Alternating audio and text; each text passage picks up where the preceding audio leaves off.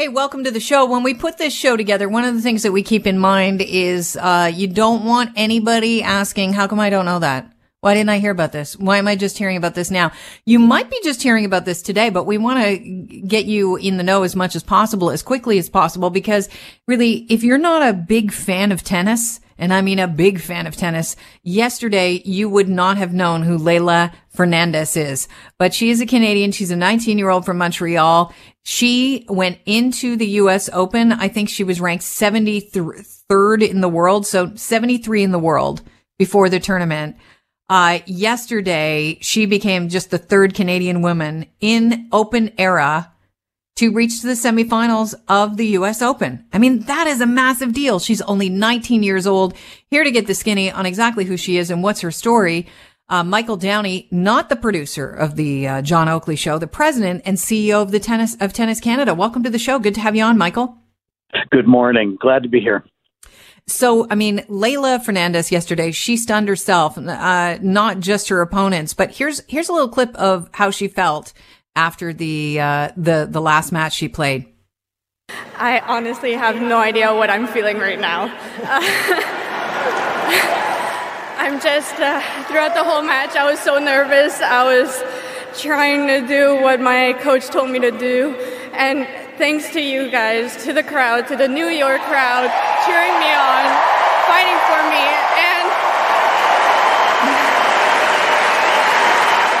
and never giving up for me. Thanks to you, I was able to push through today. It's like deja vu with Bianca Andreescu. I just want to play one more clip before we get into the ins and outs of who she is. I mean, the charm is there, and the fact that she's another young Canadian woman is not lost on her or the people watching the U.S. Open. Have a listen. What is it that they're feeding you up north in Canada that is producing such incredible, inspiring tennis this week? I would say it's the maple syrup.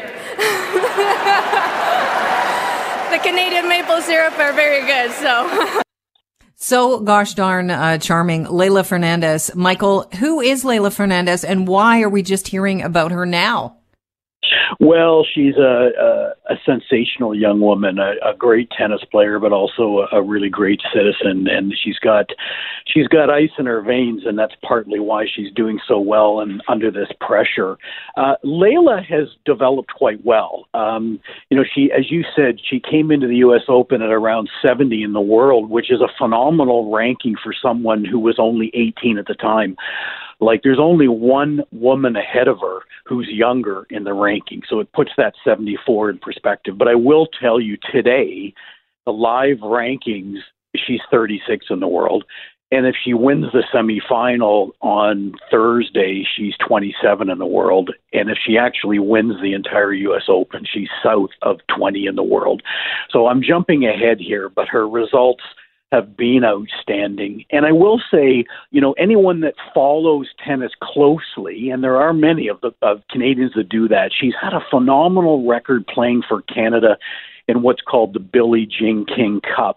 She actually single-handedly pretty well won a tie or a competition against Serbia earlier in the year, and that's propelled Canada to the Billie Jean King finals in Prague in early November, where her and Bianca will lead Canada, and they're going to be a force to hopefully contend for a world championship. How does her meteoric rise here in this U.S. Open, how does it match up with Bianca Andreescu's? Well, yeah, they're similar but different in that with Bianca, she was winning ahead of the U.S. Open. So she won Indian Wells, which is a major tournament in April every year, and then she was hurt, came back and won the Rogers Cup in Toronto, and then take some time off and went into the U.S. Open and won it. So she had this unique build of winning 3 consecutive tournaments with big down points in between the 3 competitions. In Leylah's case, she actually had a bit of an off summer. She lost her match in Montreal at the National Bank Open. I think she just was a little bit of deer in headlights because it was the first time she had played at home in Montreal and felt the pressure. So the results that she's now demonstrating in the U.S. Open are a bit surprising, but not really. You know, what we find in tennis is it just came together. And she actually said in one of her early interviews after a win at the U.S. Open that she practiced really well in the summer. So she may not have had the results, but she felt good in practice. And I think that has a lot to do with why she's doing well. It's just come together so well. And right now she's in what's called a zone.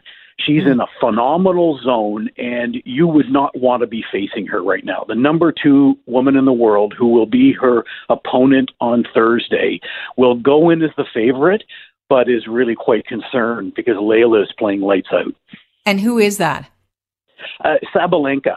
So she's a young woman from Belarus. And she has never made a Grand Slam final. She's made semifinals, so the stakes are big for her as well. But I think if you watch the broadcast last night, she won her quarterfinal on the main stage. It was the first time she had played at Arthur Ashe, and you could tell in her post-game interview on court she was trying to get the crowd support because she knows on Thursday the support is probably going to be more for Leylah as the underdog and the sweetheart of the tournament. You know, one of these the storylines that I love most about, learning about Leylah Fernandez is the storyline of her coach. Yep. Her dad is her coach, and he was a soccer star. So he's not even a tennis player. How important is that when you think about her going into, as you said, you know, this important match? Her next game is super important, being in the zone. Doesn't it prove that any game, part of it is really about where you are mentally? A big part of it. Like, to play at this level, you've got to be a good tennis player, and that's a given, and she's playing great tennis. But I think mentally right now, she really is strong. Like, I honestly believe whoever coined the phrase, she's got ice in her veins, is actually right. Like, I think she loves the profile. She loves being in front of a big audience, and she's mentally strong. And I think it's a bit of an odd situation because her father, Jorge, is her coach. And as you're right, he's a former soccer player who's really learned tennis by studying it, videos, YouTube, studying other left-handers like Kerber and all of this and how they play. But I think it's fascinating, too, that he's actually not there. He's in Florida, but he's coaching her from Florida. And I know Jorge. Like, he probably can't sit still. Like, he told me he hasn't slept any night. So I think he's probably feeling he's better to be in Florida coaching her by phone and YouTube and Zoom, and he's getting her ready. But they're very close, the two of them as well, and I think that's making a difference. But I'll end on this note, I do find it's funny when she's interviewed on court, she always talks about her coach. And then the interviewer has to say, well, that's your dad, eh? And she goes, yeah. She's just trying to separate coach from father, which I also see a sense of maturity because, obviously Jorge has 2 roles. Yeah. I think it's an incredible story. What do you think this does before I let you go? Because I know you've got a heart out. So in under a minute, what do you think this does for tennis in general here in Canada, especially when we're talking about women's tennis? Well, I think it just continues to do what Bianca started 2 years ago. And Bianca is, she may not have advanced as far as she wanted it and defend her title, but she's still 20 in the world at this point in time. There are going to be thousands of young girls and young boys in this country that are inspired. And they're going to keep the maple syrup flowing. Yeah, they're going to pick up a racket and play. And that's what we found. If you go back a decade ago, there were only about 50,000 youngsters in this country who played tennis frequently. Our most recent data says there's 250,000. So it's been a phenomenal decade. And I think it's not just Leylah, it's not just Bianca, it's Jeannie, it's Milos, It's Felix, it's Dennis, it's all of them contributing to that inspiration. Michael, it's been a pleasure talking to you. Thank you so much for joining us. I really appreciate the skinny on Leylah Fernandez. Thank you for the opportunity. Bye. Have a great day. Michael Downey is president and CEO of Tennis Canada.